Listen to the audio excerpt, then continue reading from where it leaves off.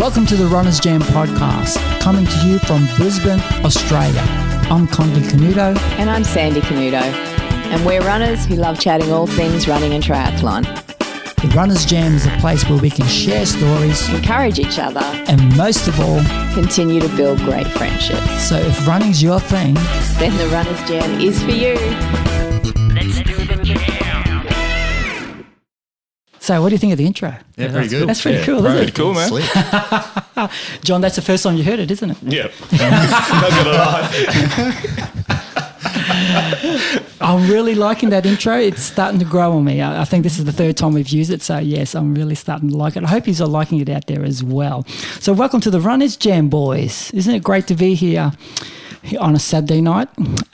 So we can talk all things running. Well, not just all things running, but, you know, all things associated with running and cycling and, you know, all the stuff that we do in our spare time and how we juggle this sort of notion of what we're doing with our, you know, running and exercise and our responsibilities with work and family life. So it's great to have you guys here with us. Look, the great thing about it here in Brisbane, southeast Queensland, we are definitely coming into our running season, aren't we? Beautiful weather. Especially with the winter coming along. So it's great to see a number of events that are happening here in southeast Queensland. The great thing about living in Queensland at the minute is that our COVID restrictions have really well eased, haven't they? So it's making it a lot easy for us to get together as runners and do these events. So Park Runners has been back for the last few months, so that's really exciting. And, you know, here at our local park run, we were there this morning, Al, weren't we? Yep. Underwood? Yep. It was a great run. John wasn't? No, lovely weather. No-show. John's a no-show. I'm no-show to the end of September now. Soccer season, that's me, done. And that's it. That's about how we sort of balance this sort of family responsibilities and our, you know, and what we like to do within our running commitments. Al, where were you this morning? Did you park run? No, I went out and did a trail run this morning. Al did a trail run. Yeah. In Daisy Hill? Yeah. Missing the trail, so needed to get a trail run in. Yes, we love our trail runs, don't we? So great to see the Southeast Queensland trails happening as well throughout this year. So that's exciting to see. So if any of you guys out there listening to us looking at doing any of these events, let us know. Drop a line to us in the comments. We'd love to hear from you.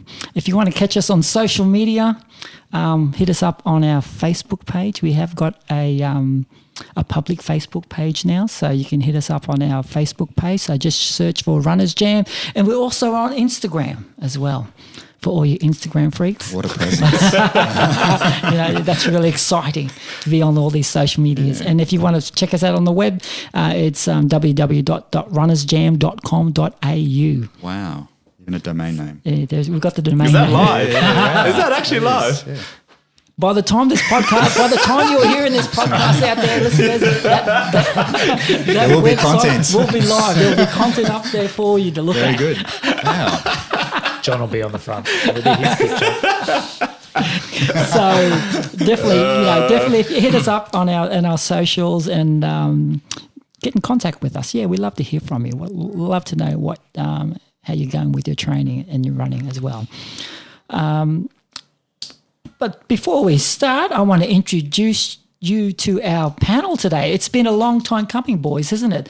We've been trying to get the four of us together. Oh, I don't know, for the last probably... Before we even started the podcast. It seems like we've been trying to get together for the last probably 2 or 3 months. But it's great that we actually got this opportunity to get together and talk all things running. On my left-hand side, I've got Alan Uzarovic. Alan, great to have you here with us. Thanks very much, Condi. We've got John Newen. Thanks, mate. Fine. I just want to say thanks to all of you guys to accommodate me. Yes. So I'm probably the real problem here, finding time. But you're allowed to have a birthday. It's good that we've finally come together. Yeah. I want to thank Condi for setting it all up, I guess, as well. John. And finally, we've got Alan Scanlon as well. Hey, Alan, how are you? Hey, everyone. Okay. Thanks, John, for showing up. Nearly didn't happen.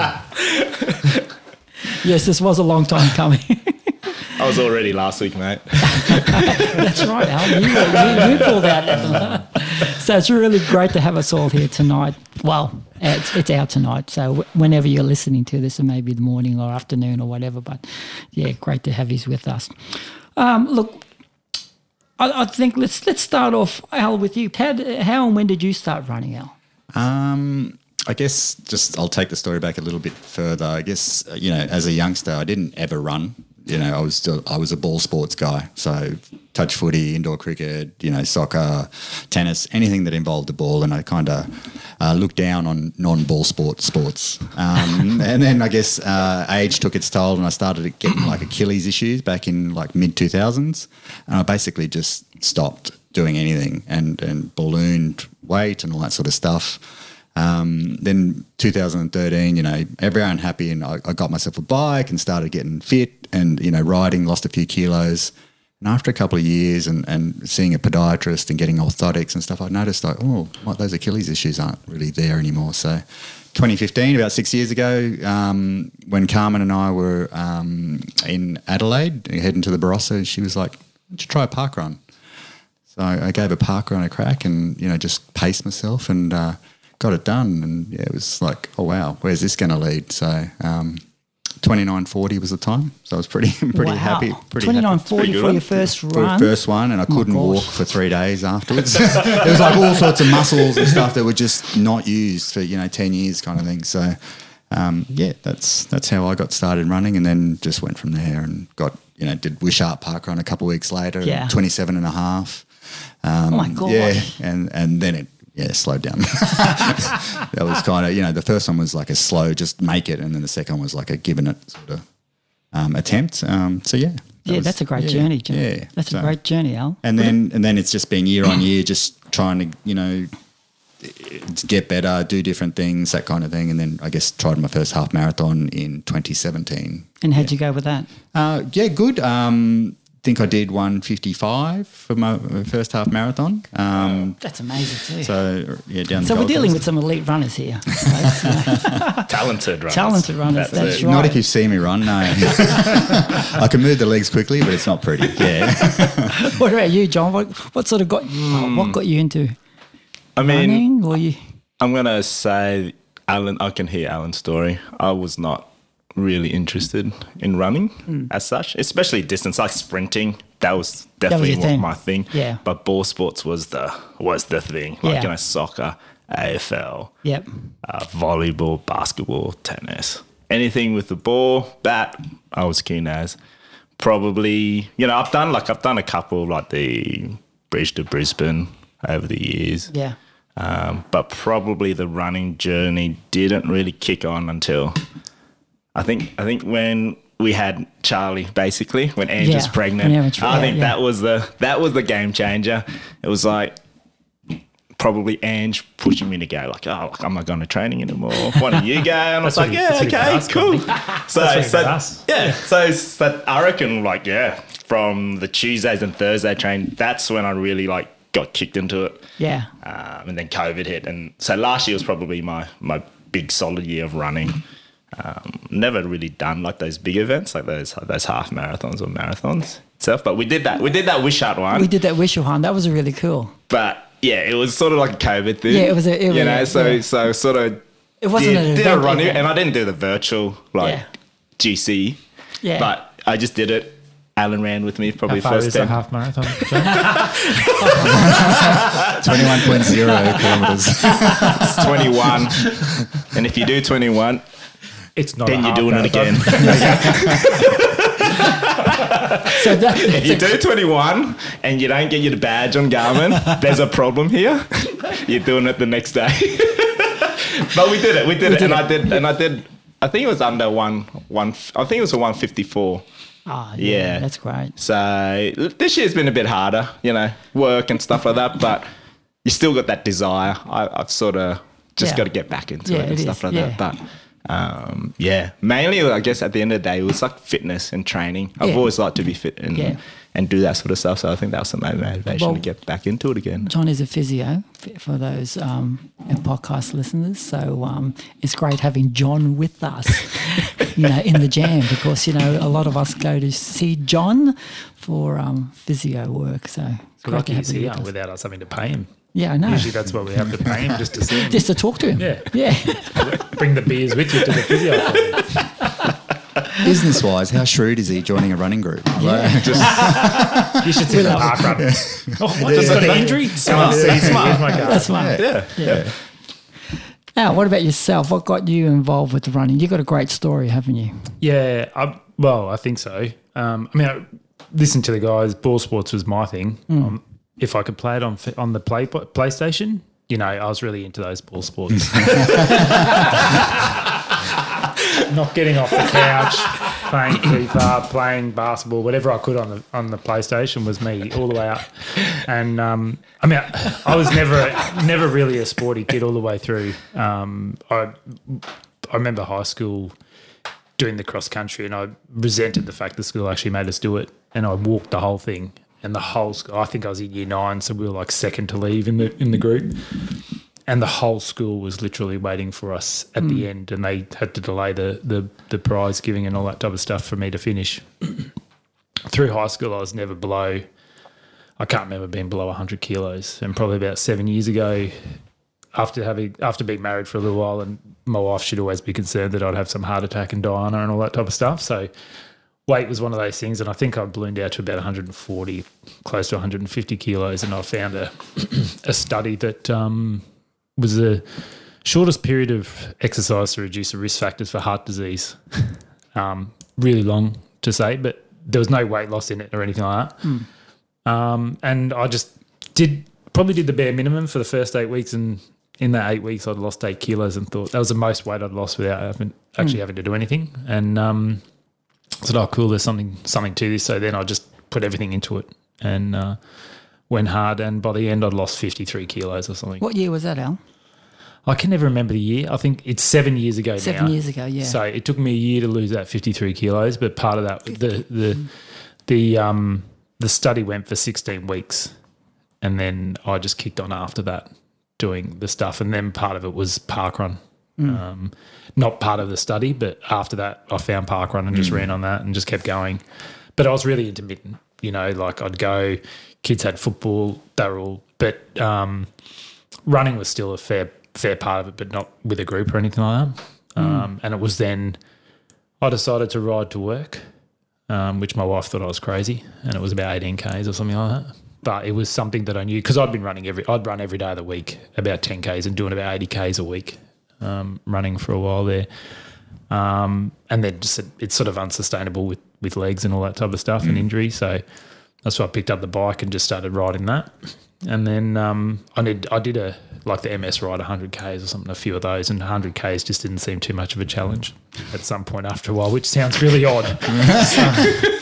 But it's still a challenge.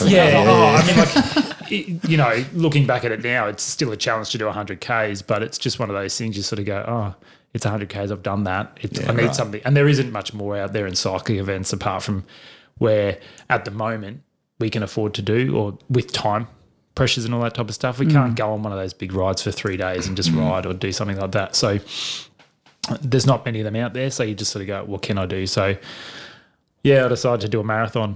And I always joke that, well, it's not really a joke, but if I probably had known how much work was involved in doing a marathon, I wouldn't have done it. But I'm glad I've done it. What year was that? I did my marathon the same year you did your half. Oh, yeah, 2019 was that? Yeah, Sunshine Coast. Yeah. So what was that time, Al? That was like 3:30 odd, eh? That was just an amazing time. I can't remember. It's around sub 4. Oh, it was around 3:30, but I can't, I look back now and just go, far out, that was weird. I think I did the Gold Coast half that year, and it was about 1:30, 1:35 or something like that. So, but yeah, I look and it's just weird to think that I can do that type of stuff because I'm still not a small guy compared to some people. I'm still just under 100 kilos, but but you're the fastest out of all of us. Yeah, I can still your class is elite now, man. Your class is elite. Not only running, but cycling and probably just swimming. Elite athlete now. He's referred to at our house as superior. Even the weight loss, like I lose 25 kilos, he loses 53. And he's faster in the riding, he's faster in the running. God's sake. Can't win. Sorry, Al. You can, like, we look very similar. Yeah. So it's all right. We can mix each other up. Yeah. Well, we'll refer to Alan now as superior. Yeah, that's it. I'm comfortable with that. I don't my like to place. think that I'm better than anyone else or do anything like that. But I mean, it's the fitness that I enjoy. Yeah, And, you're super fit. You know, I love that. And it's fantastic to see where you come from to where you are now. It's just amazing. That's cool. And I have to thank the guys in the group and all that type of stuff because, you know, everyone keeps you out there. You know, different motivations, it changes. But just the fun that we have together is a big part of it. Yeah. And to some degree, I was sort of similar to all of you. You know, I enjoyed the ball sports as well, probably football, as in rugby league. And cricket was my thing because I wasn't getting big enough, you know, as I grew. You know, I didn't grow really. So, but yeah, Still the the ball same sports. age he was. Still the same height he was in primary school. But I enjoy. I ran. I only ran because you know that's what you did. You know, at athletics at school. So you know, fast enough to win, but not really into distances. I never could really do distance. So it's only until I met Sandy that I actually started going to park run. So I remember the first park run I did here at Underwood. I think my time was 43 minutes. I can't believe that's why I can't believe that you did a sub 30. On your and it was from the first cycling one. fitness. That's that's my only explanation. Is it's It just showed to me how unfit I was when it comes to distance. Short distances I could, no problems, but the longer distance I struggle with. So that was really my sort of introduction into this sort of notion of long distances. And ever since then, meeting you guys has been a real advantage when it comes to getting into the running group that we. The running group that we sort of started here at Underwood, and we're all part of, which is fantastic as well. So it sort of comes to the next point, and we probably touched on it to some degree as well. How do we really balance this sort of work-life balance? We've got responsibilities. We all have children. Well, our children are probably bigger than your children, but we all have families, we all have wives, we all have children that we have to look after. How do we sort of balance this notion of sort of wanting to achieve our goals when it comes to our own sort of running, cycling, swimming, whatever, and sort of fitting the family in? John, you mentioned it. You can't come to parkrun now because you got soccer on Saturdays. Yeah. I mean, I think for me, the most important thing is just being flexible and versatile. I can have a structured plan and know exactly what we're going to do. But I think Ange and I, we're just really flexible in what we wanting to do. So we both, the hard thing also with us is we've got the business. Yeah. We both want to do the same thing as well. Yeah. So, and now it's a bit more trickier now, especially this year because we've got Charlie and he's pretty he's starting to get pretty independent. Yeah. And so now Ange can sort of come back to training. So I think it's a bit of give and take really. At the end of the day, my thing is I just want to keep fit. I just want to be healthy. I don't sort of set massive goals that I need to achieve. I think my goal is just to maintain consistent health and consistent fitness. That's all. So I just want to run a couple of times a week, go for a ride and stuff like that. But it's difficult. It's really difficult. Yeah. But I always think, I always think to myself, if I can't do it, then I always have in my mind that I'm probably going to make it up sometimes later. But I never try to, say, if I've got 3 runs and I want to do it each week, I never say, okay, if I can only fit in 2 runs, I'll never go, okay, I've got to do 4 runs the next week. That doesn't bother me. Yeah. I just want to just be consistent, really. So this year's harder as well with the business and stuff like that. Just COVID and staff, there's just a real staffing type of shortage. So that's why you probably didn't see me a lot on the Tuesdays and Thursday forward. And I've just sort of come out of my shell and coming back in as such. So you weren't on the Facebook page. That's what he wasn't on the Facebook page. So to come back. And every time I come back, I get onto the Facebook page. And once I'm on the Facebook page, I'll take a month off, do my own thing. But even if I'm not running with you guys, I just go and try to do my own thing. Yeah, do your own thing. So that's it. Like I just. I mean, your absence is noted. Hey? Your absence is noted. Yes, and we do. then we I know, every time I rock back up to training, Yeah. we get a lot of crap for it. I think you have like younger children as well, Yeah. so that makes Yeah. it more challenging for me. My children are like 9 and 12, so they're a pretty good age. They're not old enough that they can be at home by themselves, but it's less. Oh, definitely. For you. And I get that because like it's harder now with Charlie now. Yeah, like it is. He's young, but like at 9 and 10, 7 and 8. They're at that age that they can actually go for a run with you as well. So you can incorporate that. So that's the other challenging bit of it all. Yeah. But like I said, it's a short term. It's only a short term thing anyway. At the end of the day, so You got to enjoy the kids while they're there. Yeah, and that's a good strategy too. For others to sort of learn from is to get the kids involved with what you're doing that's as it, well. Yeah, yeah. I mean, like I got no excuse. I could put Charlie into a pram and go, but it is trickier. It is trickier with his, I guess, schedule and stuff like that, and when he eats, when he sleeps, and stuff like that. So yeah. Yeah, now you're saying too, your kids are a little bit older, which is great, but both you and Carmen are very active runners as well, aren't you? So how do you sort of balance, who goes, early in the morning or who goes in the afternoon? And we tend to like plan it out kind of thing over the week. We know what days are ours. Like, I have a day. Like she doesn't want to go out on Sunday. She wants to sleep in Sunday, so that's my day, sort of thing. She actually wants me out of the house on a Sunday. Get out. I don't want you making noise. Get out. Had enough of you. I'll get out. Yeah. So Saturday is her day. If I can wrangle my mum to come babysit, then I get the day as well. But otherwise, I'm at home with the kids. Then other days, we sort of alternate and just make it work. So I might go to the gym early in the morning on days where she's going to run. I might do riding to work to keep active, that kind of thing. So that's really useful as well. And then, she'll go to gym at work and things like that on days where it's my day, like maybe a Tuesday when I do Runners Jam. So, And Al, your kids are, as an Alan Scanlon, your kids are quite active as well when it comes to their own sort of sport, isn't it? With swimming and... I mean, I'm fairly, mine's a bit easier than you guys because my wife doesn't want to run. It's not that she doesn't want to. Love you, Chris. She has reasons why she can't run. And so we don't have to juggle that type of stuff. But, it wasn't – I just found I became an early morning person. Yeah. Yeah. You have to. You have to. If you're a runner, you have to be an early morning person, I think. If you want to get your exercise in, I'm up 4:30, 5 o'clock most mornings. The thing that kills me by the end of the week is the fact that I can't go to bed before 10 or 11 o'clock at night. So are you kidding me?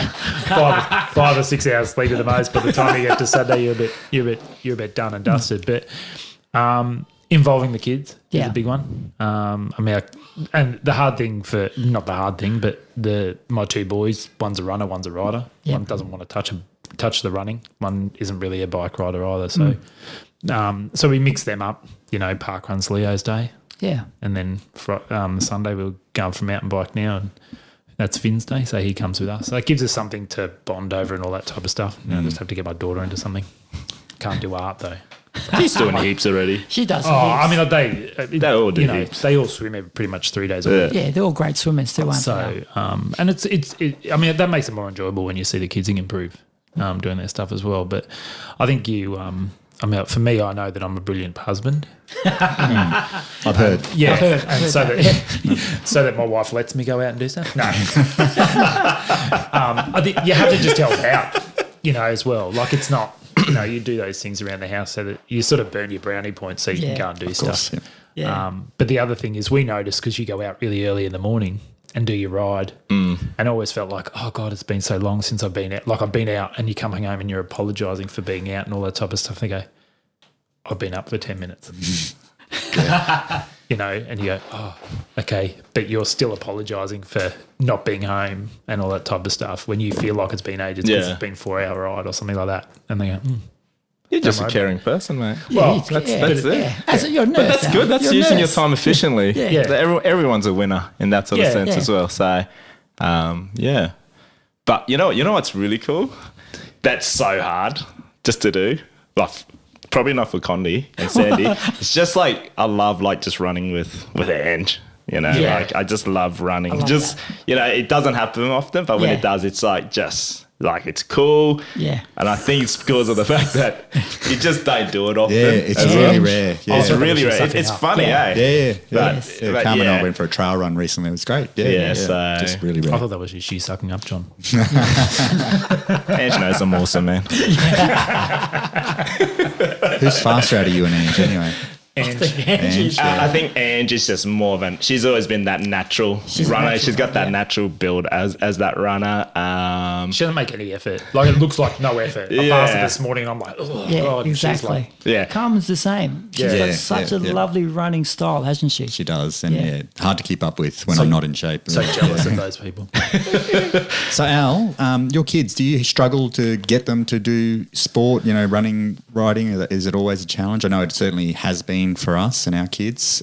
One is more, you know, predisposed to it than another, but yeah. I mean, Finn, to get him to come to parkrun is just ridiculous. Leo wants to do it. Leo's very goal oriented, and he wants to get his 100. Yeah, so nice. he's like How good's coming that? along, and Yeah. I mean, I'm surprised at how fit he is as well. So Yeah. like he did that today, and then went out and ran a full game of AFL pretty much. Yeah. And his coach just mentioned it. He go, God, really, I ran. You know, so it's sort of like, No, he's super fit, eh? And Yeah. then he did Leo, pretty well yeah. in that cross country. Yeah. He won He that. won, didn't it? Yeah. So that was impressive. and so, I mean, it like I said, it's nice to see them improve. I did struggle with Finn and just trying to find something that he was really involved with. But once we did, like, got the riding and stuff, then he's like, yeah, cool, let's go. The mountain biking. Yeah. And I feel bad that we can't take him out a little bit more because just bike riding doesn't work sort of every day because he's Yeah. going out of school and stuff. Yep. And then we did try riding to school, but he was too tired. It's like getting him home and he's like smashed, not able to do homework and all that type of stuff. So it's just trying to be flexible. Like John said, flexible, whatever you can get them to do. Because I think, you know, looking at my journey, if I had have had that stuff earlier in life and doing the exercise, I wouldn't have been anywhere near I was. And so I'm trying to get that stuff where I don't care what the kids do, but as long as they're doing something, and if they can do it on a regular basis, I know that I miss the running or riding or whatever I'm doing if I don't do it for a couple of days. And I just have to do it. Otherwise, I'd start to go a little bit crazy. Well, not crazy, but yes, crazy. Yeah, exactly. That's the word. Yeah, you just really, really need it. And so I'm just trying to get them to that stage that that's how they feel so that they stay more active because I don't want them in that place. But, yeah, you just got to find out what they love or what they're really interested in. Yeah. And, I mean, don't push them too much. You know, I never pushed the boys. And if they don't want to come out, they don't want to go out. You go, yeah, fair enough. Oh, that's it. I mean, they're always going to be busy. Yeah. So, you know, rest is underrated. So if they need it, if they show it, I always sort of push it, I guess, encourage it. But I think like the personalities are the thing that's big. Like I see it with my kids and trying to sort of work with their personalities and work that angle really sort of gets them motivated. Like, you know, like Ollie's a bit more passive. He's like go with the flow type of person. So if you motivate him, if you prod him,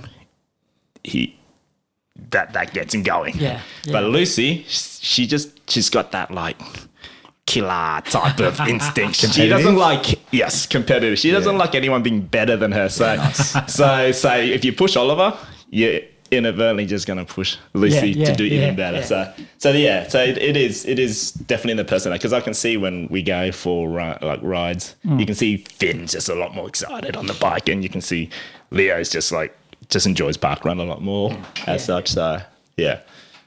As I said, that's where like the running group has been really good for the boys. I think Finn, we're riding now and doing the trails on a you know, some days with the boys. But in parkrun, when Leo wasn't, like when I was training for the marathon, I was obviously way faster and doing stuff. So I could go along one week and leave Leo with a friend because he wasn't quite 11 and with one of the running group and they'd run with him. Exactly. But they'd also do enough to push Leo on or give him a hard time or someone, he's like stirring him up. Come on, John, I'm faster than you. Are you going to beat me this week or something like that, you know? Yeah. And it sort of like let them, it gave them a goal as well. Someone to look up to and someone to look at that wasn't so far beyond that they couldn't reach that goal. You'd go, see that one there? You can beat that person there. Run with them. Like, I wasn't pointing at John, but that person there in the group. Well, yeah, we're always pointing at John, but you knew someone else that was running sort of around what they were trying to achieve, and you could go run with them and try and beat them, or see that person there, we're going to try and beat that person this week. And it sort of, you knew from our group who was running what sort of speed and all that type of stuff, and you trusted every single one of them to run with your kid or do whatever. Yeah, and that's really they're going to look after them, which really made parkrun so much easier to go to and other events. And that's the the advantage of this notion of community and how we sort of look after each other. Yeah, and our kids. Our experience with parkrun with our kids has been traumatic. Honestly, like they've generally just whinged, and it's been a nightmare. And we've given up after a couple of kilometres. Until recently. So Addison, our youngest one, she's 9. She's just had some success in her cross country, and well done. So she's come 4th in the school, and then got to the districts and got 10th. So she's actually made it to the zone. So excellent. So without any training, so she's got like mum's gift. Yeah, mum's gift, definitely. So we signed her up to like the Flying Eagles sort of running club, and now she's like keen to do park runs. So I did one with her a couple of weeks ago, and it was her first like full 5 kilometres. So did it in like 32 minutes, which is good. That's great. It's finally happening. Wow. Lachlan, on the other hand, he did one a few years ago. And he did it in 32 minutes as well. I don't know how. And then he's quick as well. And then ever since, can't get him under 40. Can't. You know what it was that motivated him? It was Robux. So, the Roblox, Roblox. It was like an incentive scheme at that time, and he showed what he can do when he's motivated, financially. And ever since, it's just, crazy. I'll tell you the story. I took Finn park running once. I think it was probably our 2nd or 3rd time. And Finn's like, I wouldn't have taken him, and he was up, ready to go. And he's like, yeah, cool, let's go. Yep, I'm going to take. And then we hit the 3K mark, and Finn just gets to a point where he's like, oh, why did I say I'm going to do this? And then he just starts crying, and I'm going, and I knew he could do it because he'd done it once before, and he'd run the whole way. And anyway, so we said, come on, mate, you can do it. I'm encouraging him along, and he's, I don't want to do this, and just crying. And I'm in behind him with my hands out, just pushing him. Come on, you can do this.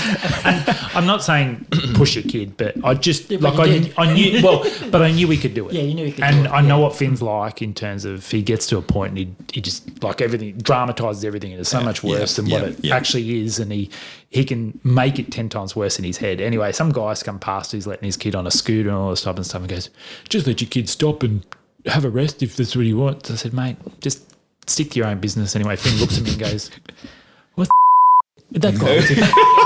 He's running in front of us and start giving me the finger behind him. I didn't have the beep ready. Edit it out. That's toned. That's toned. But our mate's giving us a finger as he runs off, and Finn's like, oh, that guy's no. And I said, will you show him that, that you can do this. And off he went. And he used that, and he beat the guy. Yeah, there you go. And he used that as motivation. I said, see, you can do it. So you got to pick up those little things as you go along. But I just look like a terrible parent, sitting there behind my kid, just pushing him along. Yeah. Worse. But it is. You've got to know your kids as well, and you sort of got to ignore what other people have to say to you about if you're. Because otherwise you never would do stuff with your kids. And I don't think I ever ran 5K as a kid. I certainly did cross countries and stuff like that. So maybe 3K. Yeah, I don't think I ever ran 5. So it is a long way for these kids. So they're doing well. I think we forget sometimes. Yeah. I plot out and, I look back and go, you go out and do 10Ks. Most of my runs are 10Ks or more. Yeah. And not many of them are 5 or something anymore. But you look back and you go, far out, 10Ks is a long way. Oh, yeah. The worst thing I did was when we went to do the marathon was actually work out how far that was. Yeah.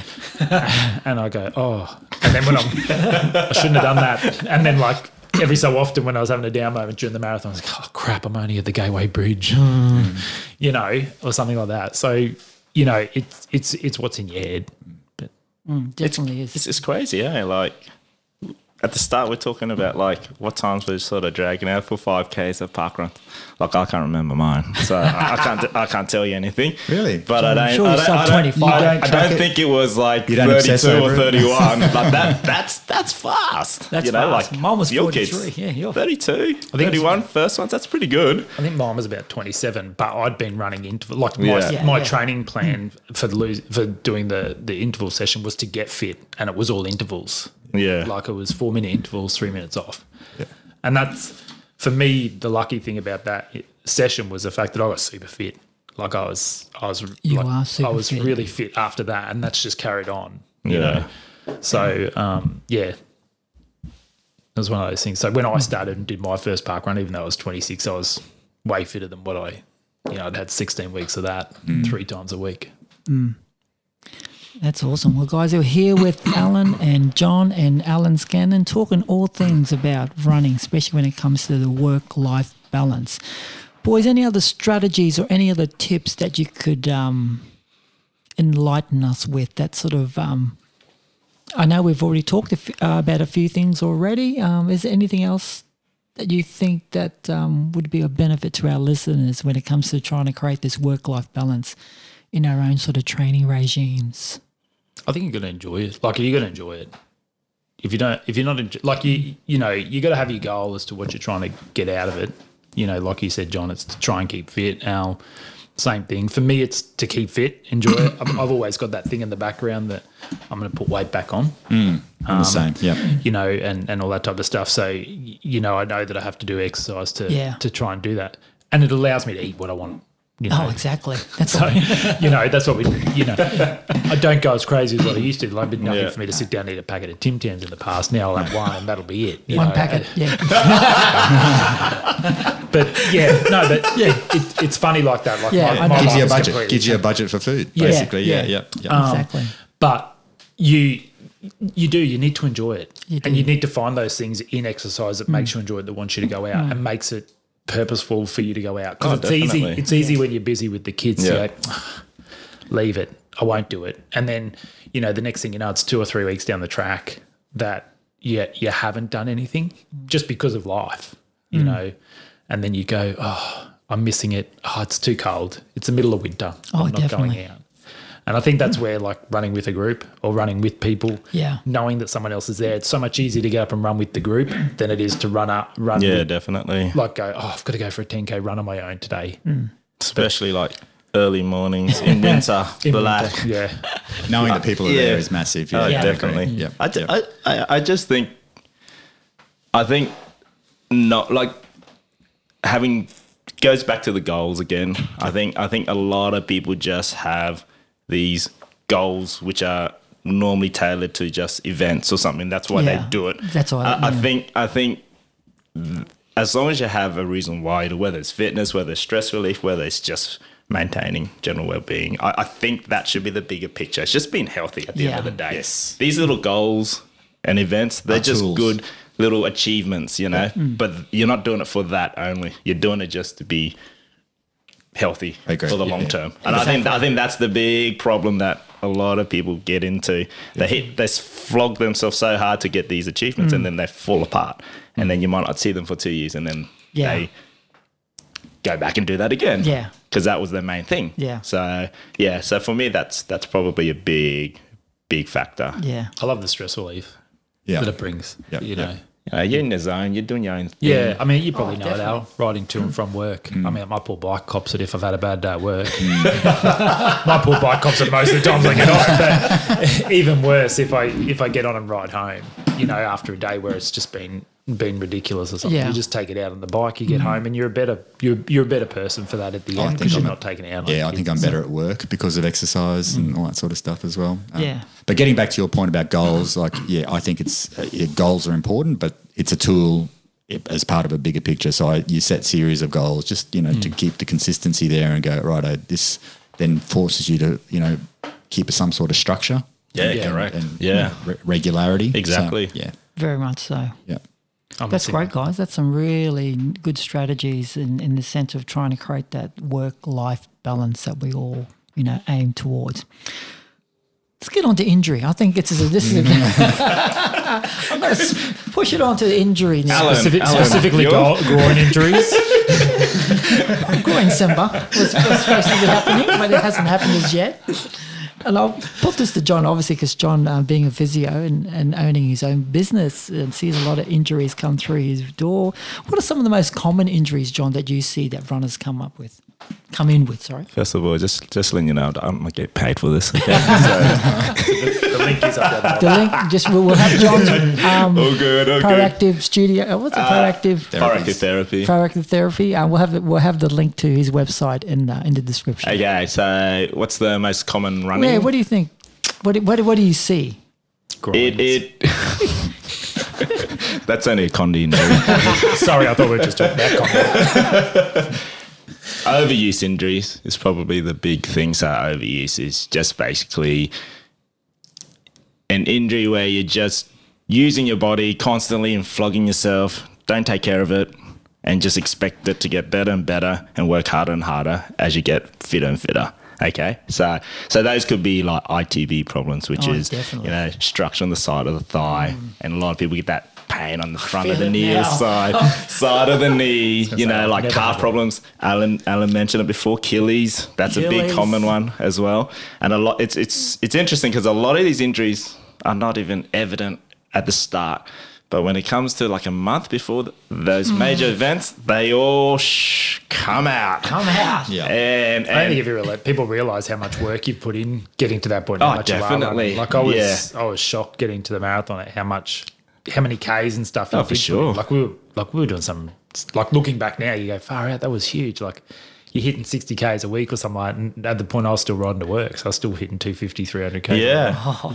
And the thing with these injuries is like, that they don't sound big. Like they're not like fractures. They're not like you rolled your ankle. You're not ripping tendons. You're not ripping muscles. But these are the injuries that are developing like slowly over a long period of time. Mm-hmm. There's nothing you can say, that's when I did exactly. Yeah. So what I tell most people when they come in with those overused type of injuries is you got to realise that you might be feeling it right now, but this injury's developed over the last 3, 4, 5, 6 months. Wow. So how you perceive the rehab is that you've had an injury for 3 to 5, 6 months, not just last week, So you ain't going to get fixed straight away, which is the hardest thing. And that's 4 years for Condi.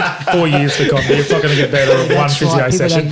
No sympathy for me, my injuries. I always think if they realise that, then that's good. My rule of thumb is always like, to fix an injury properly, and this is not a fact or anything. This is not like something that researchers come out and said, this is what's happened. This is just what I've identified through experience. So, especially with overuse injury, if you had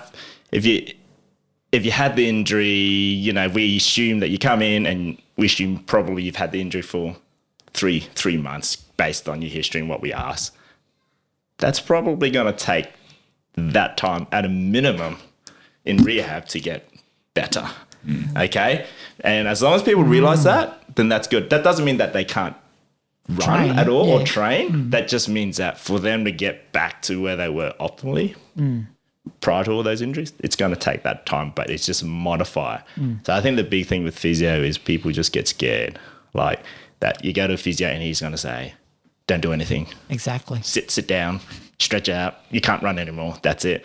I think some physios may say that. That's just dependent on what strategies they like to undertake. But I like to be just active with your rehab. So it's just modifying really as such. Sort of dropping the intensity to some degree? Yeah, drop intensity.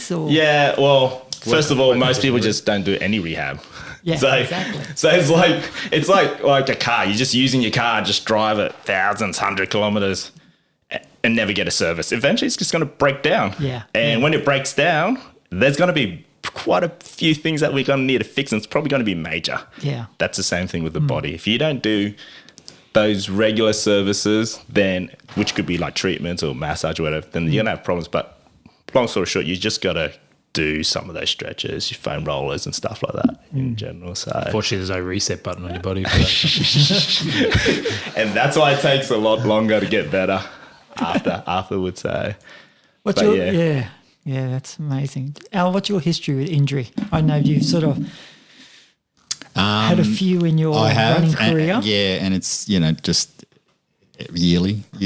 Something will come up, and usually just before a big event kind of thing, and it's about that load, you're loading up and getting to that event, and it's overuse, whatnot. So last year was a big one, really pushed hard, and just before like an attempt at a half marathon. That's right, I remember that, got a hip injury, went and saw John and did rehab and remediation, and then, got back on the road, and then hamstring a little while later, and that hamstring one was a bad one. That was not a specific incident, sort of, was one day at like Runners Jam interval session that it sort of twigged, but it wasn't like a snap or pop or anything like that, but it was a classic overuse injury. And I got my half marathon done in sort of a little bit of sufferance.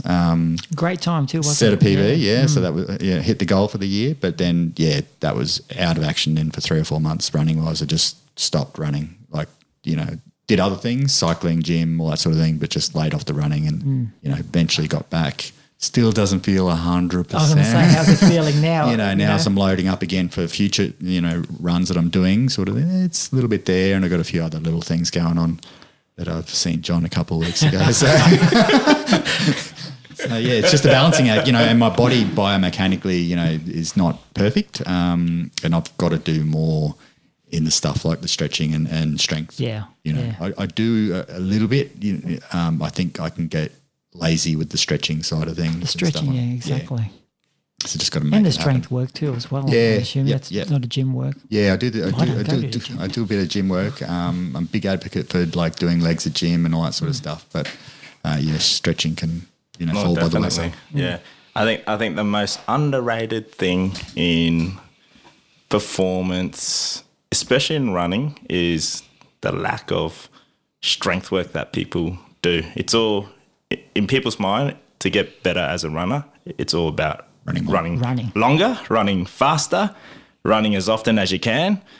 And if you're not running, you're just going backwards. That's the big. I think that's a big myth, isn't it? That's the big myth, and I see it every day. They always come in and they're like, "Oh, I gotta run. I'm losing my fitness." And both Allens, maybe Condi as well. Maybe me too. They both do strengthening, and I think that is so underrated. Yes, it doesn't look like it's got anything associated with running, but just developing stability. Yeah. And so the body's just a lot more efficient. You're not moving around and just wasting energy. You'll see some runners that can run really well, but you can see like their body head position's always changing as such. So if you just tighten up a little bit, it just saves you so much more energy. That increases performance in itself, because you just got more energy, and adds power. So I think that's really that's a big thing. I think as runners that we should try to sort of focus on. Get a gym membership, do legs at home. Yeah, I've noticed a massive difference. I wasn't a huge, for me, losing weight, running, riding was everything I did. Yep. And if you weren't doing something cardiac, then you weren't sort of doing something that would make sure you keep the weight off. And I'm a nurse. I thought I knew my body, thought I listened to it, did the stuff that I did. Not as good as a physio, obviously, but I thought I knew stuff. And you'd do things. And then like the last 7 Ks of my marathon, went to turn the top corner, my leg, I was managing something going in, as most people are. They say the one goal getting to the marathon is actually getting to the start line. That's the first goal of the marathon is to get there. But, turning the top corner, legs sort of buckled out from underneath me. 7 Ks to go, and I'm going, come on, it's only just a park run. You can do this. That was the hardest park run I've ever done, in my life. But, and you're charging back. If it wasn't for people being there supporting you, you probably wouldn't have got there. But I left it, and just sort of said, it'll get better. It's just post-marathon sort of thing. And it wasn't. Saw John. Took a long time, eh? Yeah. Ages. But I've been going to the physio a couple of times saying, but never really took the strength thing seriously. Yeah. No, I've got to go out and run. That power to run or do cardiac is so strong to just pull you into that strength is, not there. But doing strength, I've been doing strength now for since the beginning of the year. Yep. Really working hard on core. And it's a massive improvement. Like ITBs, Lusa, Hami's I actually have a butt, so it doesn't hurt when I ride the bike anymore. It's crazy because like this Alan Scatterland I'm talking about, like I look at Alan like a year ago compared to now, and it's just the difference in the running style and the stability is crazy. Really? Yeah, like I just look, he just looks so much more stable. But and I'm not seeing like when Alan came to me, I didn't see him. I'm not seeing him regularly. Like a lot of it's self-managed sort of stuff, you know. I'll get a tip from John. It's sort of like, okay, I'm not going to make as much money. Fair enough. but like it's people think, oh, they just end up going and see the physio all the time. It isn't. Like I've seen Alan a handful of times, set him on a program. He is just dedicated enough to sort of go from like sort of semi-consistent to like a little bit more consistent. I'm seeing results now. I'm going to get a lot more consistent, and the running's better. And there's no ITBs on as bad, hip flexors on as bad. So it's crazy just doing some body exercises. I do this stuff. I mean, we've got the Wii that carried over, and you do the body test on the Wii, and it's got that stability thing where you stand there on it. Yeah. And it's funny because mine went from like something stupid like 30% before, and it's now consistently 60% sort of up that high stuff. So you sort of don't think it's much, but just the ability to stand there and actually hold your core, hold your butt, you know, and tighten it. I couldn't do that. Like John didn't even feel it. He's going, no, you're doing your hamstrings, you idiot. And here am I thinking, working for weeks and weeks and weeks thinking I'm doing, like, not that long, but I've been doing stuff thinking, oh, yeah, I'm seriously working my butt. No, John, I can't, are you actually doing something? No, that's your hamstrings, you know. And I go, oh, man. It's like a month later. That's right. What have you been doing? I've been working hard. My hamstrings are really strong now. It's all right. Yeah. But once you get going on that, and that's John changed a few exercises when we got going and targeted the glutes and stuff a lot more. Yeah. And it just tenfold difference. Like I can feel the difference. I'd finish a run and be sore. You know, like I did 10Ks out there this morning and I didn't take it easy. Yeah. And I didn't feel a thing. And then I went down to help my parents move house and all this type of stuff, where before I just standing still, my back would be sore, you know, sometimes. But so now it makes a massive difference, that strength work, I think. Yeah. And I'm not just on core, like I'm doing arms and legs and stuff exactly. like that. I was going to say, like, you know, like, yes, the upper body is just as important. Like, you know, obviously, like, you know, it doesn't look like much in running, but it's this whole unit. You got to look at the body as a one unit. You know, like if one area doesn't work well, there's going to be an offset somewhere. Okay, so you have to sort of try to train the whole body. And when we talk about training, we're not talking about like, okay, here's 20 exercises that needs to be done. Like Alan's probably only going to do, both Alan's only going to do a handful of like rehab-based exersations. That's all it takes. I can't remember. But it's just doing that regularly. That's it. Like running. You want to get better in running? You got to be regular with your running. Yeah. You want to keep healthy? The same thing. So, So you don't actually need to do a lot of exercise to actually get awesome. Yeah. So that's probably the bottom line. I mean, mine were 20 minutes before I went to bed. That was what I started off with doing. You know, and I did your strength work. Yeah. Oh, yeah. And I was surprised at how, you know, how weak I was. You know, do core and stuff like that. I couldn't even do a plank, you know, and I had to do it on my knees. And like I could with stretch hard. Yeah, but I was doing my knees for like 10 seconds and I'm like, and I sound like I'm having a baby. Yeah. And now it's nothing for me to do 3 planks a minute, push more than a minute. You know, I'm not saying they're easy, but you know, like you're doing that type of stuff, you're just constantly pushing, doing more. And it's just amazing the difference it makes. Yeah. And if Connie actually did it, then he might get some result as well. He wouldn't have any groin issues, would he? Yeah, so just got to get consistent. You know, being strong stops you getting the flu as well. Exactly. 2 other things I'd sort of say just about strength work. And I noticed a huge difference when I started doing legs. Like I'd go to the gym and do like a bro, just the upper body stuff. And then, you know, I started doing legs and it actually made a huge difference to the running performance. All of a sudden, like sliced time off and it was, you know, just a multiplier. And then, you know, getting back to the hamstring injury I had last year, like it probably isn't a coincidence it happened during COVID and like the gym was closed and all that sort of stuff. And I was kind of like reduced the focus on strength work and I was like, you know, just like running. It was kind of just, you know, asking for trouble. So, yeah, that set me back a long way. So. How is it now, Al? It's okay. I've got a few things going on the right side that I'm working on, all related to hip flexors and ITB and stuff like that. So, but more I think to do with flexibility than strength, and learning how to activate glutes. Yeah, that's it. Activating that glute. Oh, activating that glute. Yeah, that's super important. Yeah, you know what a simple tip is to sort of do a self-assessment. Of maybe where you might be weak in. And I've probably done it to all of you guys. Like get you to stand, arms across your chest, crossed. Stand on one leg and do a few squats on that one leg. Perfect. The perfect sort of position will be like that sort of upside down, sort of L shape. Like the hips don't drop, the knees don't buckle in. If most people did it like right now and did the side to side different, you will see one side just completely maybe fold in, and that gives you a really snapshot of what happens in that one time you stride out and put the pressure on that one leg when you run. Now imagine that like 1,000 times when you're doing a run. That's why you're getting damaged. So once you figure that out, you sort of know, oh, that's why I'm getting sore on that side, and just do the exercise. But yeah, going back to the glutes, the activation.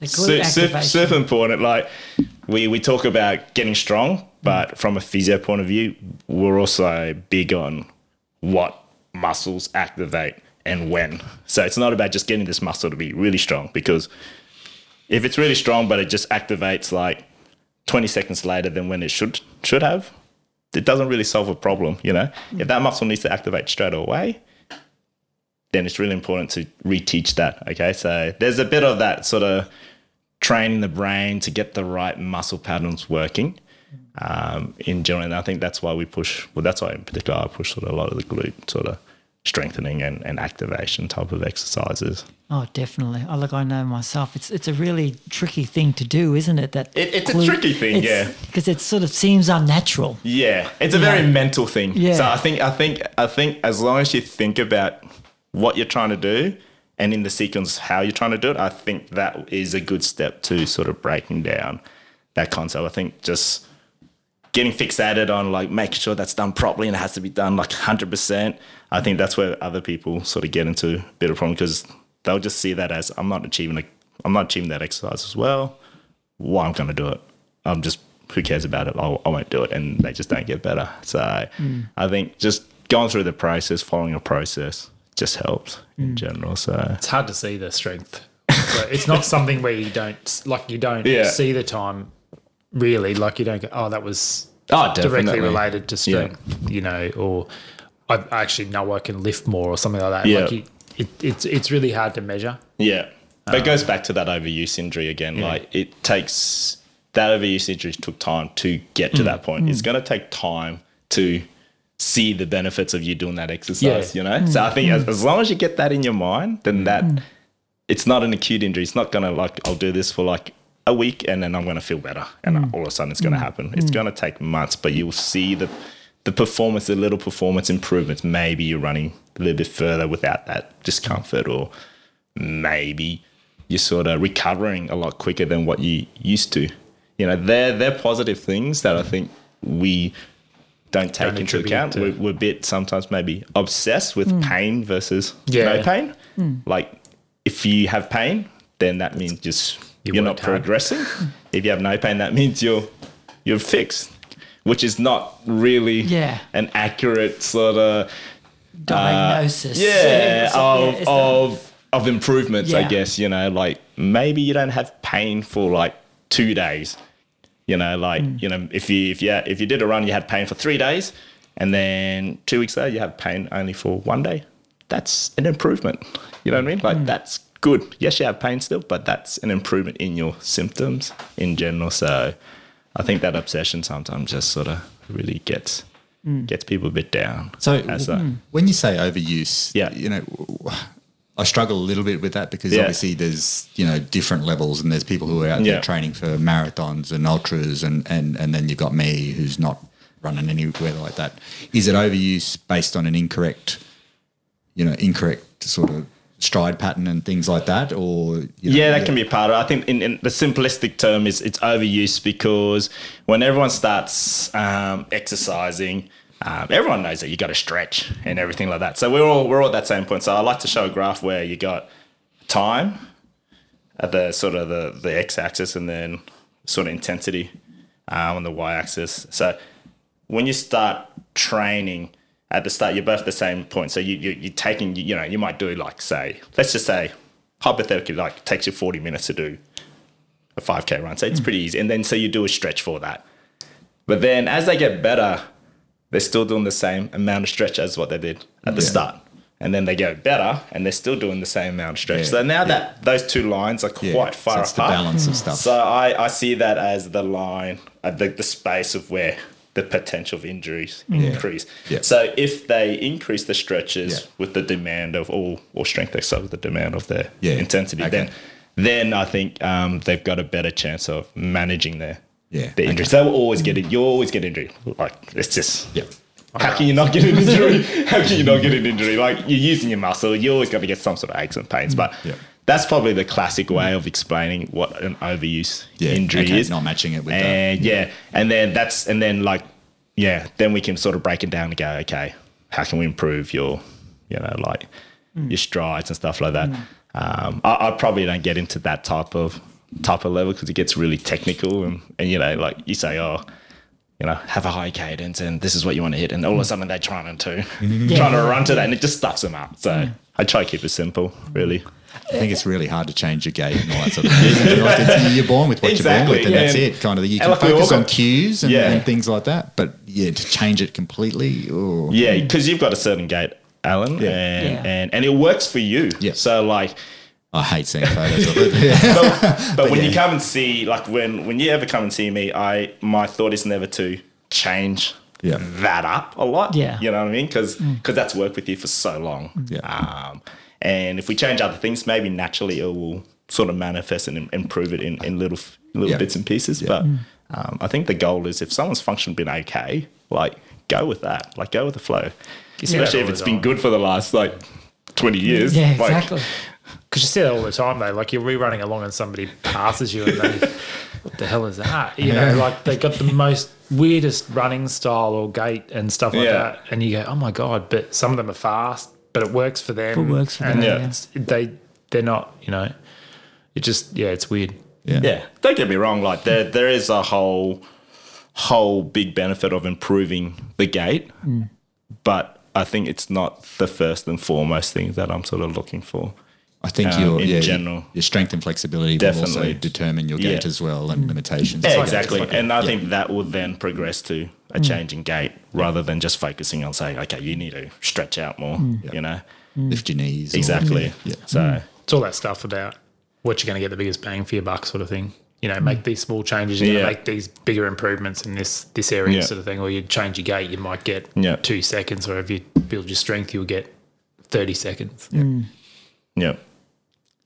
What about the notion of shoes? I know it's a whole another topic. A what? You can't have enough. I love it. You can't have enough. We can talk about this all day long. I know, we're not going to talk about it all day. My favourite are black. Yes, that's right. What's that? No, my favourite are white. I've got my white shoes, but I don't wear them. They get too dirty. Yeah. And their contribution, to injury or injury prevention, possibly. Yeah, I think number one is strength, exercise, flexibility. That's your number one. That's the thing that you want to control, because at the end of the day, if you just rely on shoes by itself to fix up all your biomechanical problems, every time that the shoe's off your feet, then you're going to have problems, essentially, if you think it in that way. So by improving any deficits over time, I think that's the first and foremost. I look at shoes as just an assistant, something that's just going to help the overall rehab of your injury in general. So, we can talk about the shoes all day long, like I said, but I think for me, I think Ange and I were sort of we've done a bit of training now with like running clinics and running rehab and stuff like that. And I think the big thing that we're probably identified with, I guess, shoes is the amount of support now that it provides. You know, like some of the soles are massive, some of the soles are stiff, and you don't get the feedback from the ground through the feet, which is important to help with stabilizing the hip, and that's the most important thing. So I think shoes are now gone to a lot more bigger, stiffer, more.